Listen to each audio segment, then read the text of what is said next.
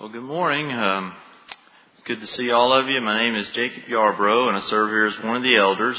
You know, I count it as a privilege and an honor to read God's Word publicly. And this morning we'll be reading from Malachi chapter 3, verses 16 through chapter 4, verse 6. And if you would like to join me as I read, I invite you to do so. Malachi chapter 3, verses 16 through Malachi chapter 4, verse 6.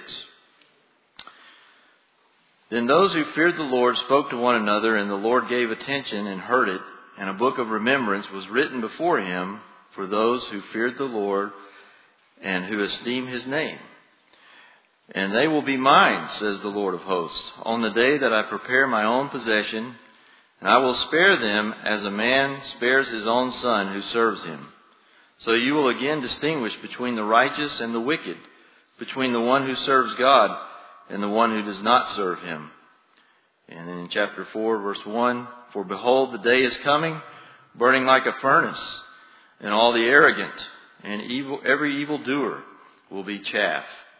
And the day that is coming will set them ablaze, says the Lord of hosts, so that it will leave them neither root nor branch.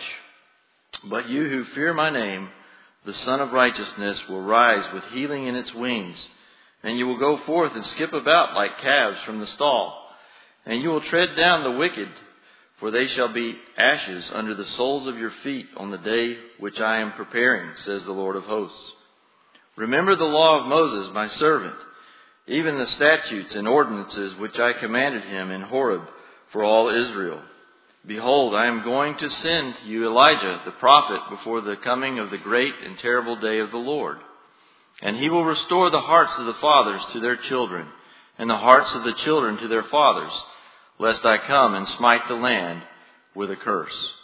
And may the Lord bless the reading of his word. Good morning, friends. Kind of give you also, the mission of Calvary Bible Church is to make biblical followers of Christ. Part of being a biblical follower of Christ is understanding what you believe. Track with me? So what we do every January, we do Systematic Theology Month. So in years past, we did Who is God? And then I think last year we did What is the Bible? This January, we're doing What are Angels? So we're studying angelology. So we'll be doing 1 week on angels, 1 week on demons, and 1 week on spiritual warfare. So that's starting in the month of January. I just want to give you an FYI.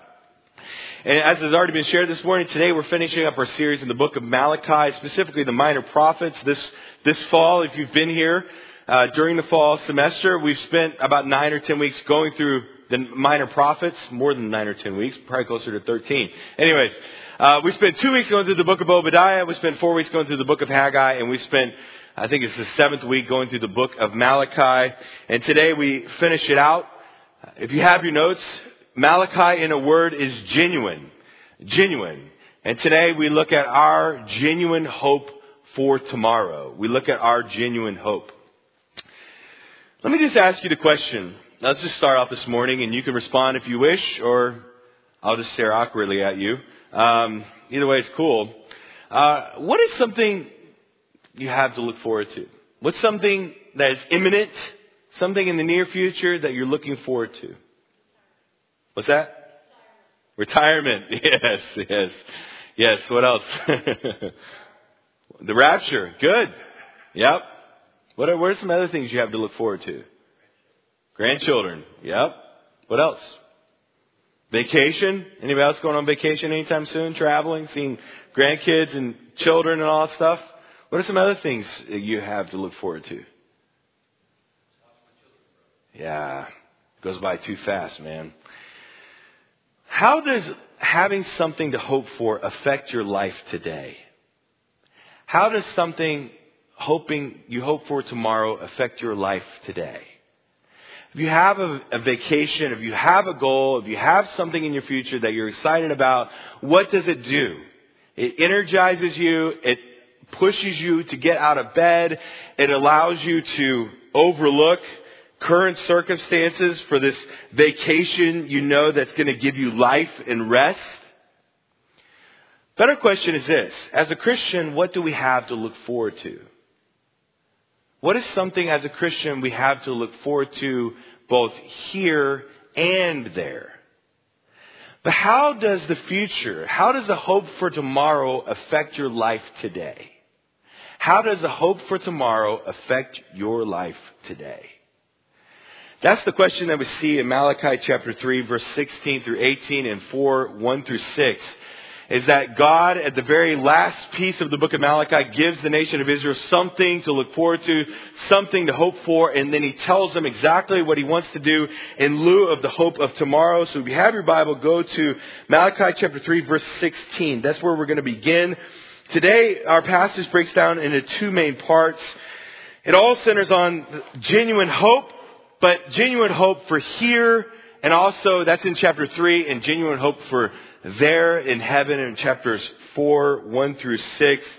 And one of the things I love about this passage, it contains my favorite verse in the book of Malachi, is that it not only describes the day of the Lord, but it describes heaven. The new heaven and new earth. So if you have your text, today we're going to go from Malachi 3:16 through the end of the book. We're going to finish it off. This is the last message given to the nation of Israel before the 400 years of silence, before John the Baptist appears and Jesus appears on the scene, which is the Christmas season as a whole. But before we jump too far in, let us kind of quickly set the stage for our discussion this morning. What is the theme of every minor prophet? Really, what is the theme of the whole Old Testament? It is what? That covenant blessing requires covenant faithfulness. That covenant blessing, the blessing of God, requires that the nation of Israel be faithful to the covenant of God and be faithful to obeying the law. And the book of Malachi, in a word, is the word genuine. And we see the book of Malachi is organized into 6 different disputes. 6 different arguments between the nation of Israel and between God. And it all centers on a genuine relationship with God. It all centers on that core relationship between Israel and God. And dispute number 1 begins, as we saw in chapter 1, the dispute number 1 is over the genuine nature of God's love. Does God really love Israel? Let me just ask the question, how many of you have ever asked that question? Does God really love me? Does God even care? Does God notice? That I see the promises of the Bible. I see that according to the Scripture, His love is inescapable. All things work together for the good to those who love God, to those called according to His purpose. We know it factually to be true, but on an emotive level, on a spiritual level, we all struggle with time to time. The question, does God really, really love me? That's what He proves in chapter 1. Dispute number 2 is over the nature of Israel's genuine worship. And then dispute number 3 is over the issue of genuine marriages. Then dispute number 4 is over the issue of genuine trust in God in the midst of the injustice and unfairness of life. And then dispute 5 and 6, what we talked about last week, is over the nature of their tithes and offerings and over the nature of their words. Okay, so let me just take a time out for just a second. I want you to imagine that you are living in the city of Jerusalem in 450 BC.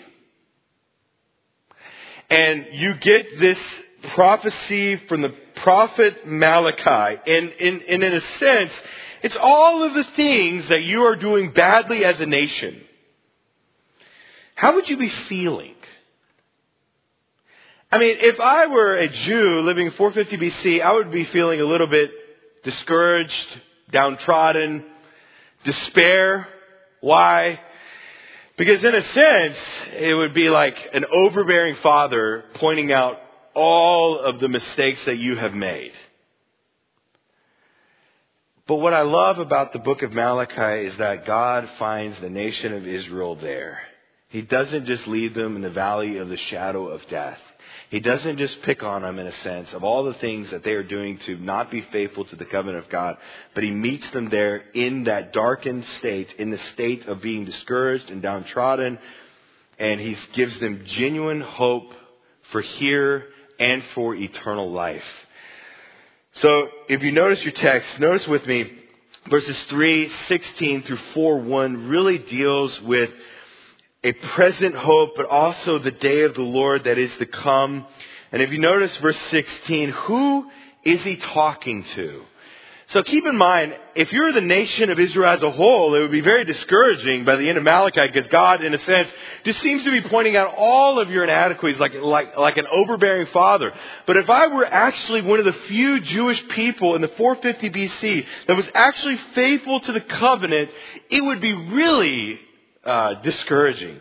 Because you're like, wait a second, Lord, I'm going down with the ship.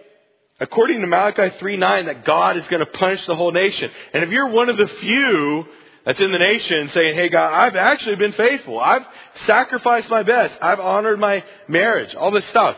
You would be feeling a little bit alone. But then notice what he says in verse 16. Then those who feared the Lord, those who are righteous, those who are believers today in Christ Jesus, those who are following the Lord, notice what it says, spoke to one another. And the Lord, I love this word, gave attention and heard it. And a book of remembrance was written before him for those who fear the Lord and who esteem his name. Notice who is he talking to? He's talking to a specific group of people within the nation of Israel. That there are actually people in the nation that are living a righteous life. Then those who feared the Lord, I love this next phrase, spoke to one another. What is he saying there? That yes, you in the nation of Israel, that there are some among you. Reminds me of Genesis 18 and Abraham and the city of Sodom. That you may feel alone. There's not a lot righteous out there, but you aren't alone. That God will gather you together. Those who feared the Lord spoke to one another, and the Lord gave attention and heard it, and the book of remembrance was written before him for those who fear the Lord and who esteem his name. What's the hope that he gives them, number one, in verse 16? To those who actually fear the Lord, to those who are trying to follow God, to those who are living a righteous life. What's his first encouragement? That they're not alone. That there are other people that you don't know out there. That there is a faithful remnant in the nation of Israel that I will gather together, and you won't, in a sense, go down with the ship. He spoke to one another, to those who feared the Lord. Let me just ask a question. I think a lot of times in life, when you actually are sincere and you want to live a godly life and you care about your sin, you care about your health of your spiritual life, you go to church, you're faithful to serve, it's oftentimes easy to feel alone. That no one else really cares, that no one else is really faithful. I feel so different. But look around you. Most people in this room are the faithful remnant. Most people in this room fear the Lord. Then those who feared the Lord spoke to one another. They gathered together, and I love this word, gave attention and heard it. And a book of remembrance was written before him for those who feared the Lord and who esteemed his name. Encouragement number one is that the righteous are not alone, that there are other people that are fearing the Lord, that offering their best, that honor the Lord with their marriage, that, aren't worried about, that are trusting the Lord.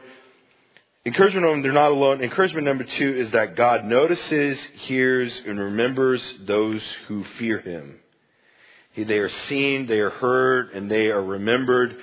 But the faithful remnant of Israel in 450 BC, there's only a few of them, that they will be spared of judgment. And then verse 17, notice what he does. They will be mine, says the Lord, on the day. Notice that phrase. On the day that I prepare my own possession, I will spare them as a man spares his own son who serves him. So, encouragement number one to the nation of Israel, to these people who probably feel like they're alone, that they're offering the Lord their best, they're actually living a righteous life. They are wondering if they're going down with the ship. Number one, encouragement, they're not alone. Number two is that God notices, God sees, God remembers. Their name is in the book of remembrance.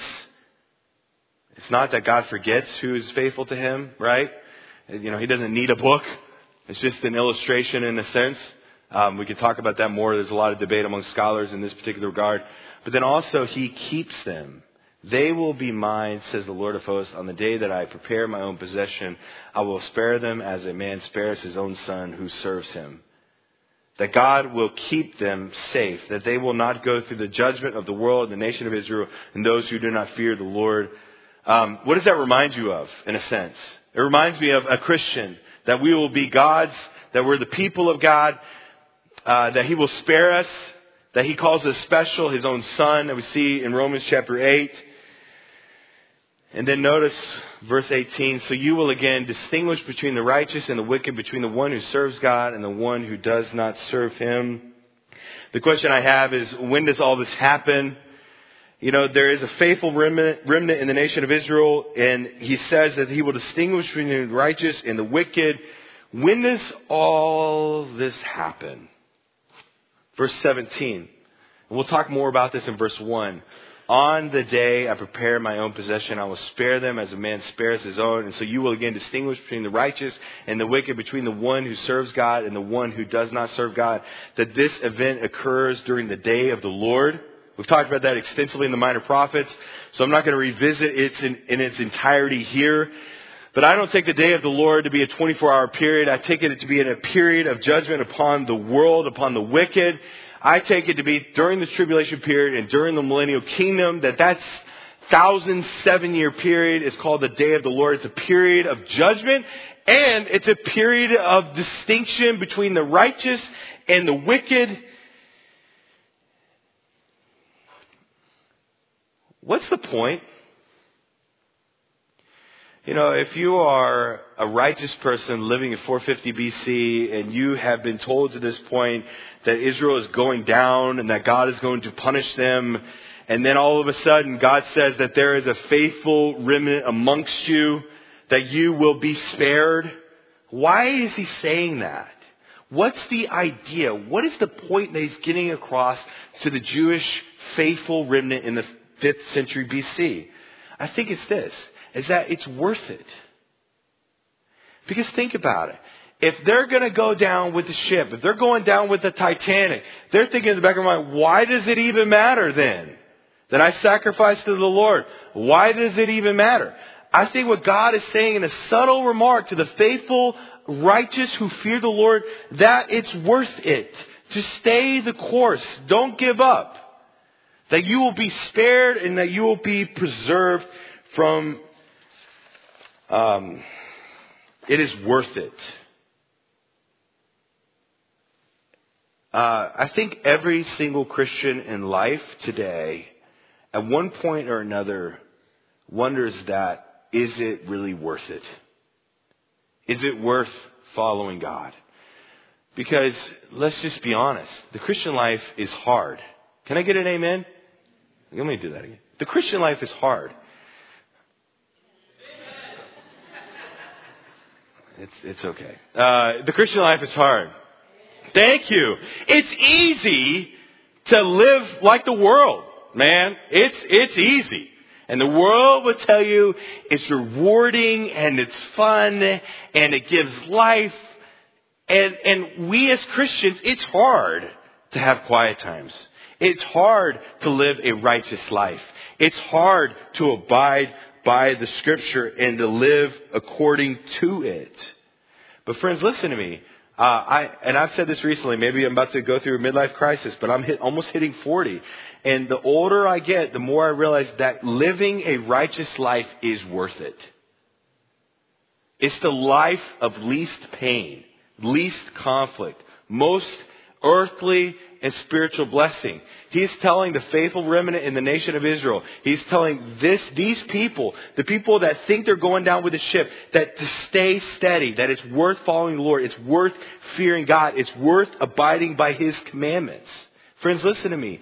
If you are truly a follower of Christ today, if you are doing everything in your power, maybe not in your power, but according to the Spirit, you're walking as you are everything in your power, it is worth it to follow the Lord. You may not feel it. The world might not tell you. It's worth being faithful to your spouse. It's worth being faithful to the Lord. It's worth having a genuine relationship with Him. It's worth trusting Him. It's worth giving Him your best. So we have genuine hope here. That it's worth it. That's the whole idea. Why is it worth it? Because they will be remembered, that God notices, sees, hears, and sets them apart.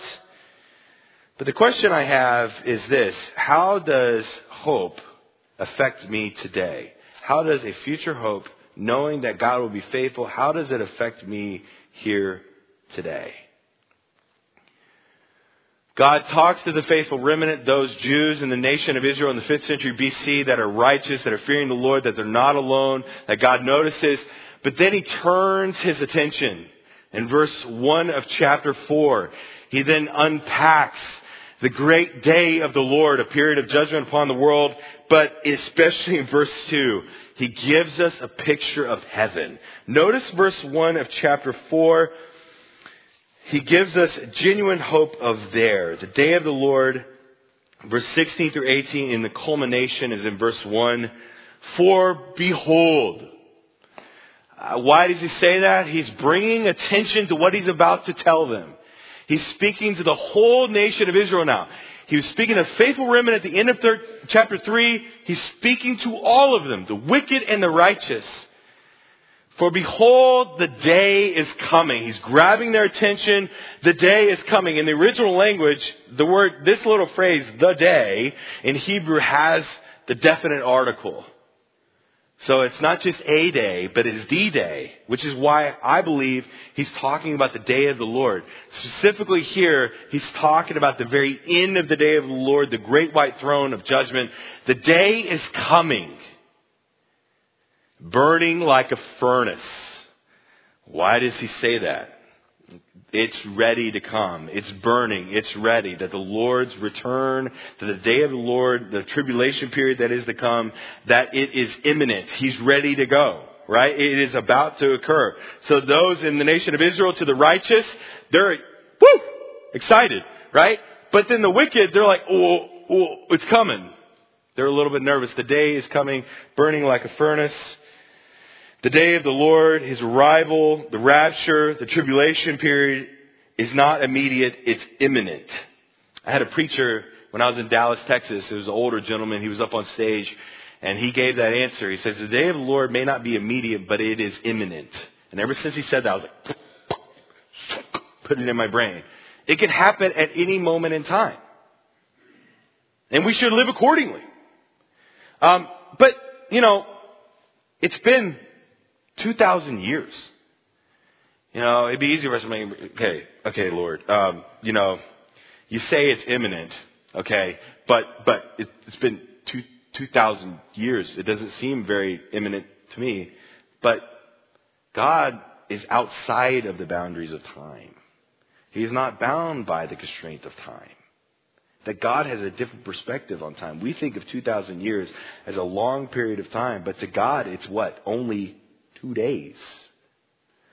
The furnace of the day of the Lord, his return and the judgment has come, is burning like a furnace. This is what it says in 2 Peter chapter 3.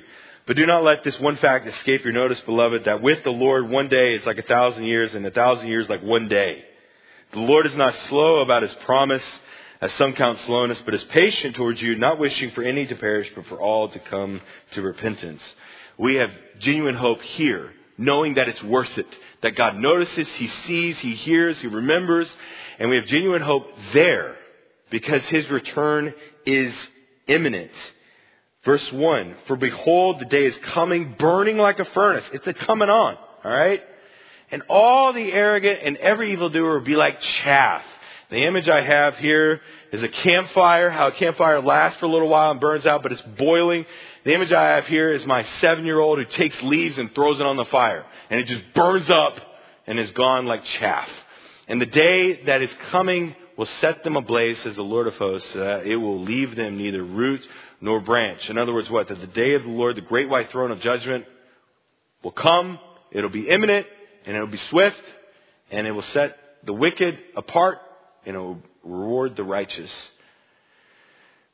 Chapter 3, 16 through 18, actually, chapter 3, 16 through 4:1 is the day of the Lord. 1,007-year period of time, culminating in verse 1 with the great white throne of judgment and the end of the old earth and old heavens.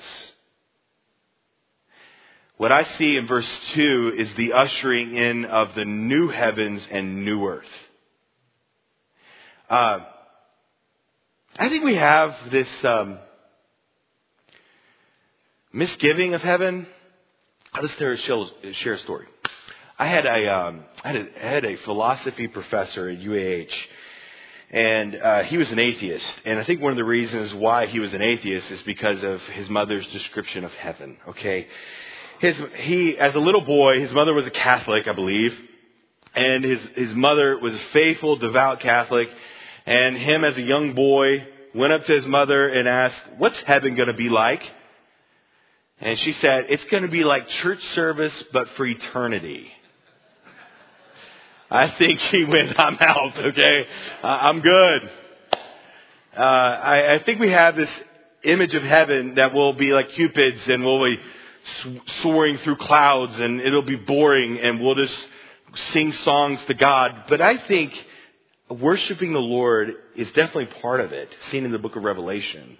But I think there's something more to it. What will heaven be like? It's a great verse, man. But for you who fear my name, for the righteous, those who believe in Jesus Christ. How were people saved in the Old Testament? That's a good question. They weren't saved by the law. They weren't saved by good works, but by faith on credit for the Messiah that is to come to pay for the sins of the world. Right? What does it say in Genesis 15:6? And Abraham, believed in God, and it was credited to him as righteousness. That people in the Old Testament are saved by faith, and people in the New Testament are saved by faith, and the people today are saved by faith. Amen? It hasn't changed in 6,000 years. For you who fear my name, those Jews living in the 5th century, those here today who believe in Jesus Christ, the Son of Righteousness. A lot of people think Son, S-U-N, it is S-U-N in the Hebrew, but a lot of people believe that is S-O-N. S-O-N. It is actually in all caps in a lot of translations. The Son of Righteousness will rise with healing in its wings. That's a picture, in my opinion, of the new heaven and new earth. It brings, number one, healing. It brings healing. The Son of Righteousness will rise with healing in his wings. And number two, it will bring freedom. Notice what it says. And you will go forth and skip about like calves from the stall. Heaven is a time of worship, a time of fellowship with God. Yes, that is all true. And it's also a period of healing. The Son of Righteousness will rise with healing in its wings. Healing from what? Our physical ailments, our emotional ailments, the spiritual darkness of this world. And you will go forth and skip about like calves from, we wouldn't know what this means, but from this last little phrase, from the stall. That calf has freedom. Freedom from what? What does heaven bring us? Not only brings us healing, but it brings us freedom from three different things. Number one, the flesh. Right? The flesh. That we no longer have this body of sin. Wretched man that I am, who will set me free from the body of this death? We will no longer struggle with our fleshly urges. Listen, if you're a believer in Jesus Christ, and you're sincere in your faith, and you care about following Him, and you care about living a holy and righteous life, what is one of the most frustrating things? This thing. Bodily urges. Temptation. The limitations of it. We will have healing from the Son of Righteousness, and that we will have freedom from the flesh. We have freedom from the world. The current world is darkened by sin, for He rescued us from the domain of darkness and transferred us to the kingdom of His beloved Son. That the world we live in we are not only bound by our flesh, but that the world we live in is darkened by sin and by the enemy. And it's a frustrating place to live. Amen? I mean, full of conflict and strife, full of temptations of the world, that the grass is greener on the other side, full of temptations that we're not good enough, we're not pretty enough, we're not handsome enough, we don't make enough. Those are all pressures, not from the flesh, but from the pressures of the world that we face every single day. We have freedom from the flesh, we have freedom from the world, we have freedom from the enemy. No longer when we are in the new heavens and new earth. Go read the end of the book of Revelation. Are we tempted by the enemy? No longer does he have any warfare amongst us, but that we have complete and total freedom from all of that, and we will go forth and skip about like calves from a stall. I all illustrations to a degree are limited. And if you have an issue with what I'm about to share, that's cool. We can hug afterwards, okay? And I'll just hug you, okay? But I just want you to picture like the best moment in your life. The best moment of your life. It could be when you got married. It could be when you had a child that was brought into this world. It could be a long hike or a long adventure that you went on. The image I have is that euphoria feeling that we feel. You know what I'm talking about? You know what I'm saying? That sense of joy. The sense of carelessness about the world and its judgments. That moment of pure, total joy. That's what I picture happening here in verse 2. It's this euphoric state for eternity. Not for a moment in time, not for that 30 seconds when your child was born into this world, but for eternity, friends.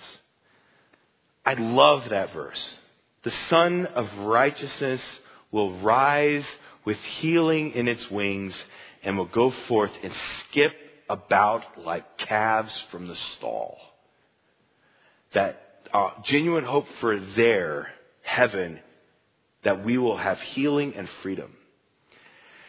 And you will tread down the wicked, for they will be ashes underneath your soles of your feet. I believe that's going back to verse 1. It's talking about the chaff. That the judgment of the Lord is done. A fire will come. They will be judged. The righteous will be separated. The faithful remnant will tread down the wicked, for they will be ashes under your soles of your feet on the day, again, a reference to the day of the Lord, which I am preparing, which is imminent, says the Lord of hosts. The question I have is, how does having a future hope affect me today? It reminds me it's worth it. I remember that God notices me, that God cares, that the hope of the new heaven and new earth brings freedom, brings healing, okay? But how does it affect my life today? How does having a future hope affect me today? Remember the law of Moses, my servant, even the statute and ordinance which I have commanded him in Horeb and all of Israel. What is he saying? It is worth it here and there. So what happens? Keep the faith. Keep being obedient. Keep fearing the Lord. Keep a righteous life.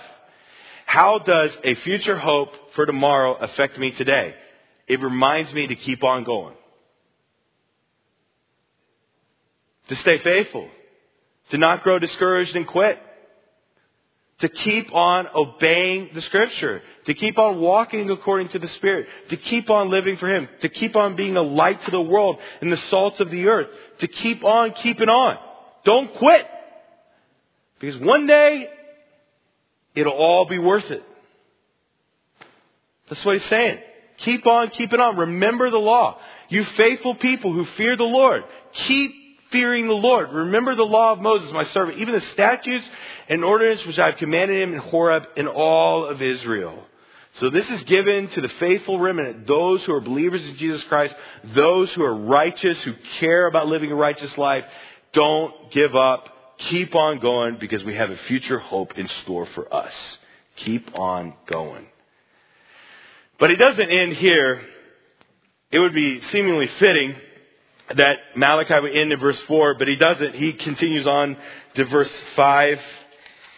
Notice what he says. Behold, I'm going to send you Elijah the prophet before the great coming of the great and terrible day of the Lord. Let me take a pause real quick for just a second. I want to point out two different things here.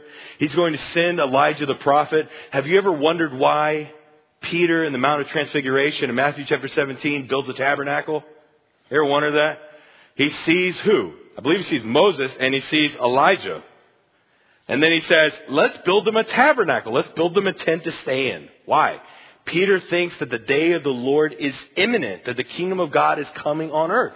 We fault him for shoving his foot in his mouth, but he actually knows his Bible. Okay? He thinks that the day of the Lord is coming. Elijah the prophet before the great day and terrible day of the Lord, also in Jewish cultures, starting after this time period, the Passover feast, Jewish people would leave an empty chair around the Passover table for Elijah to remind them of the imminent return of God. He will restore the hearts of the fathers to their children and the hearts of the children to their fathers, so that I will not come and smite the land with a curse. Most scholars believe that Elijah in Malachi chapter 4 is one of the two witnesses in Revelation chapter 11, that those two witnesses will result in people repenting, restoring the hearts of the fathers to their children, and preserve from judgment the great day of the Lord. Notice how the Old Testament ends. This is the last word spoken for 400 years to the nation of Israel. And the last word in Hebrew is that word. It is a curse. Think about how the Old Testament begins. In the beginning, and then it ends with a curse, with the word curse. But let's do something really quick, guys. Let's not take that one word out of context. Because it would be easy for us at the end of the book of Malachi to think that God is pronouncing judgment on the nation of Israel. He's not. The end of the book of Malachi is a message of hope. That yes, God will punish the wicked, but He will also reward the righteous. If you are faithful to the Lord, if you're serving Him, if you want to know, if you're trying to live for Him, then just remember it's worth it.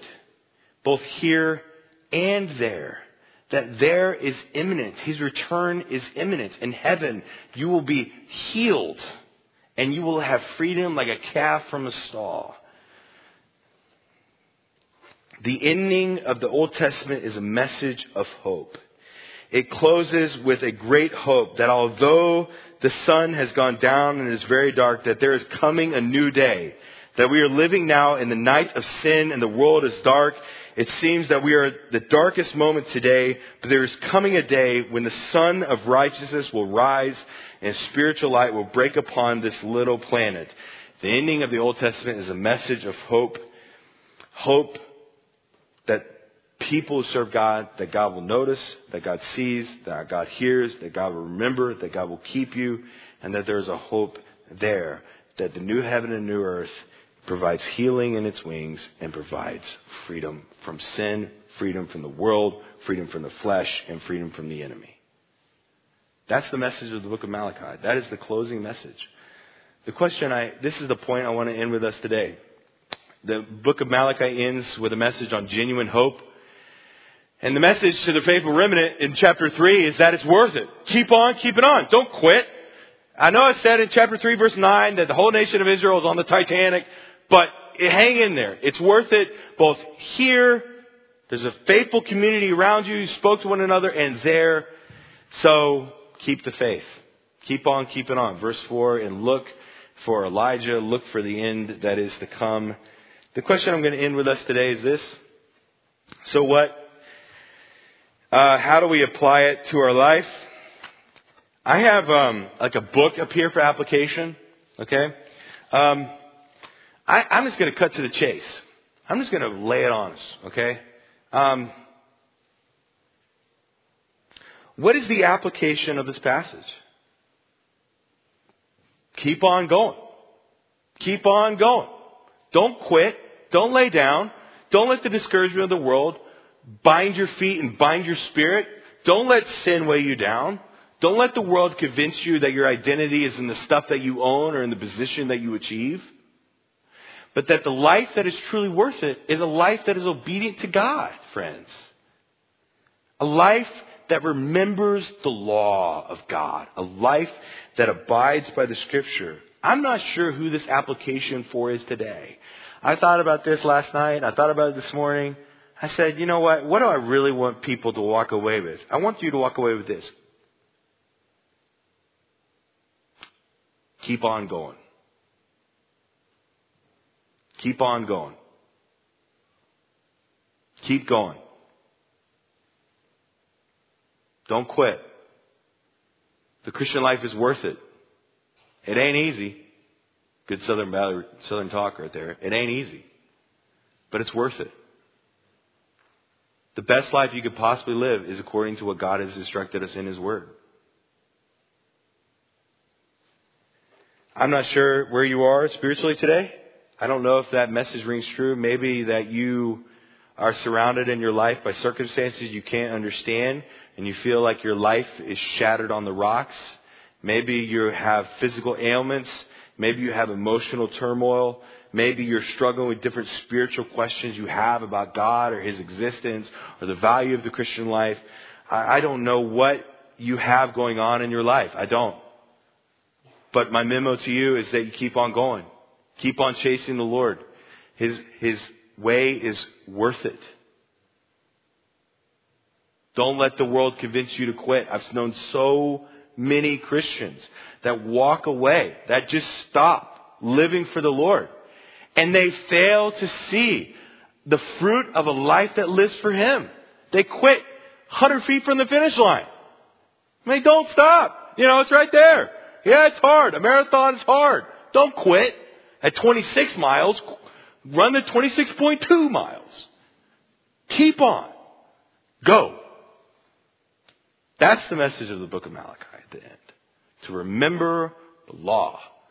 Keep it. To live a righteous life. If you don't know Christ, if you don't know Him, if you've never had a relationship with Him, if you don't know where you would go when you pass away from this earth, if you're not sure of your relationship with Him, and Christ Jesus, in the Christmas season, He's come and He's died on the cross to pay for your sin in full. If you've never trusted in Christ Jesus, if you've never surrendered your life to Him, believe in Christ, receive Him into your life. And if you have any questions about what it means to believe in Jesus, if you have any questions of what it means to live for Him, I would encourage you to see me, see the elders, see any of the church leaders, and we would love to guide you in that conversation. Pray with me. Father, I thank You for this morning. I thank You for the faithful remnant that are here. For those that truly desire to follow You, that desire to serve You, that desire to live holy lives. Lord, at different seasons of our life, we can be walking through the valley of the shadow of death. We can be facing a variety of difficulties and temptations and struggles. And Lord, I just pray that we would remember that it's all worth it.